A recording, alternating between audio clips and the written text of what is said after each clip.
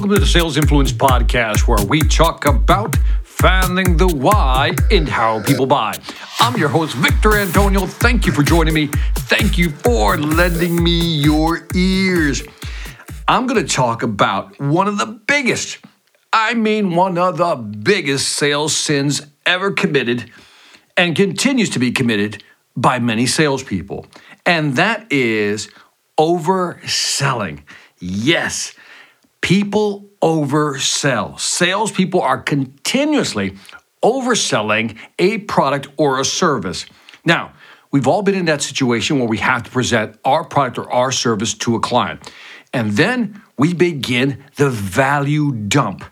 By value dump, we start talking about, and it can do this, and it can do that, and here's a feature, and here's the benefit, here's another feature, and here's another benefit, and you're building as much value as you can. In your head, the more value you build, the more you can justify and help the customer rationalize the price you're going to charge them. And so in your mind, you may have this equation that correlates to following: more features and benefits correlates to a higher price. Therefore, the customer will probably say yes, more likely than no.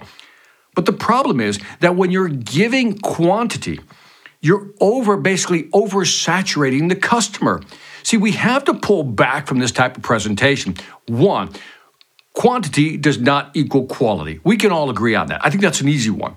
But also think about your poor customer, or the prospect in this case.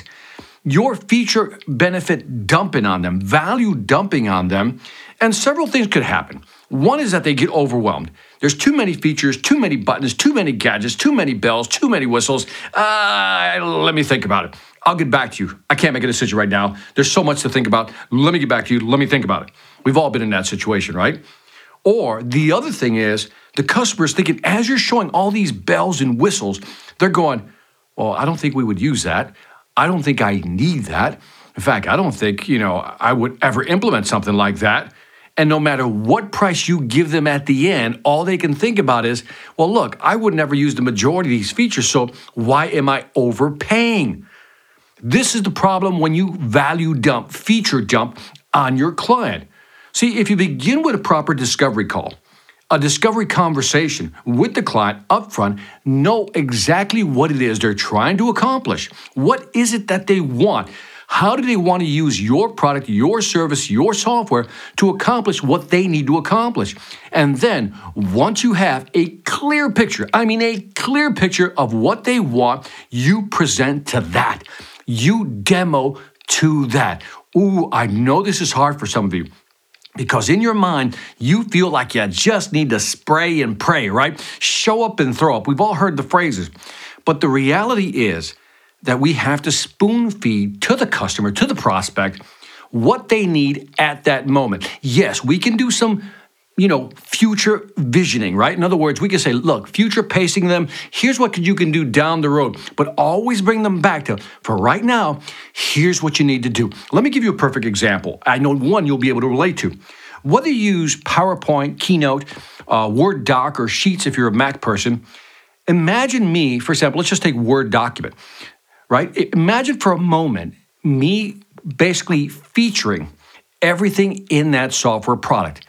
If they were to do an analysis on the use of a Word document, you probably use maybe 20, maybe 30%, I think I'm being generous here, of those features. But imagine you're being sold it the first time. It's being sold to you for the first time. And the salesperson basically demos everything this thing can do. One, you will be overwhelmed. Two, you're like, I'm not going to use all this stuff. Three, no matter what price you tell me, it's probably going to be too much unless it's really cheap. The same thing happens with features and products, in your software. Only demo what they're going to use. When we use a Word document, all we need to know is, how do you open the page? How do you start writing? How do you change the font sizes? How do you track the changes? So forth and so on, the basics. And if we want to go beyond that, we can then do research. Now, here's the powerful thing, that by first showing the customer what they need today in the present, you establish value. Here's all you need. And again, you're almost like spoon feeding them what they need right now. But then you can say something like this: there are other features that you're going to need in the future. For example, A, B, C, just mention a couple. I said, but for right now, let's push those to the side because you will need those. But right now, if you learn how to use A, B, C, D, E, F, you'll be maximizing this product for what you want to use. And in the future, as you grow, as you expand, you can use all these other features. That's the way to frame that conversation. So keep in mind, by overdoing it, by giving them too many features, too many benefits, just overdoing it, you oversaturate the brain. The prospect says, it's too much, I can't handle it, or I'm overpaying. Therefore, let me go look for a cheaper solution that has less features. We've all seen that. So again, be very careful how you present. Be very selective.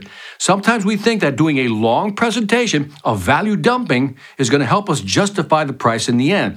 But at the end of the day, what the client wants to know is, how can you or your product or your service help me get to where I want to go? And that's all you need to show them. And that is it for the Sales Influence Podcast.